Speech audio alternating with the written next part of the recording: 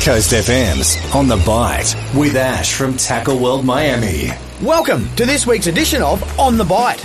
Well, if you get the chance to get offshore this weekend, pink snapper in the inshore reef systems are well worth a crack.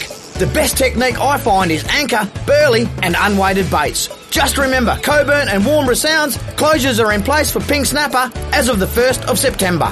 Another species that can be worth putting time into this time of year is mulloway. The water flow from our river systems plus changing beaches and gutters from winter storms can keep the somewhat elusive but little rewarding mulloway very more active than normal.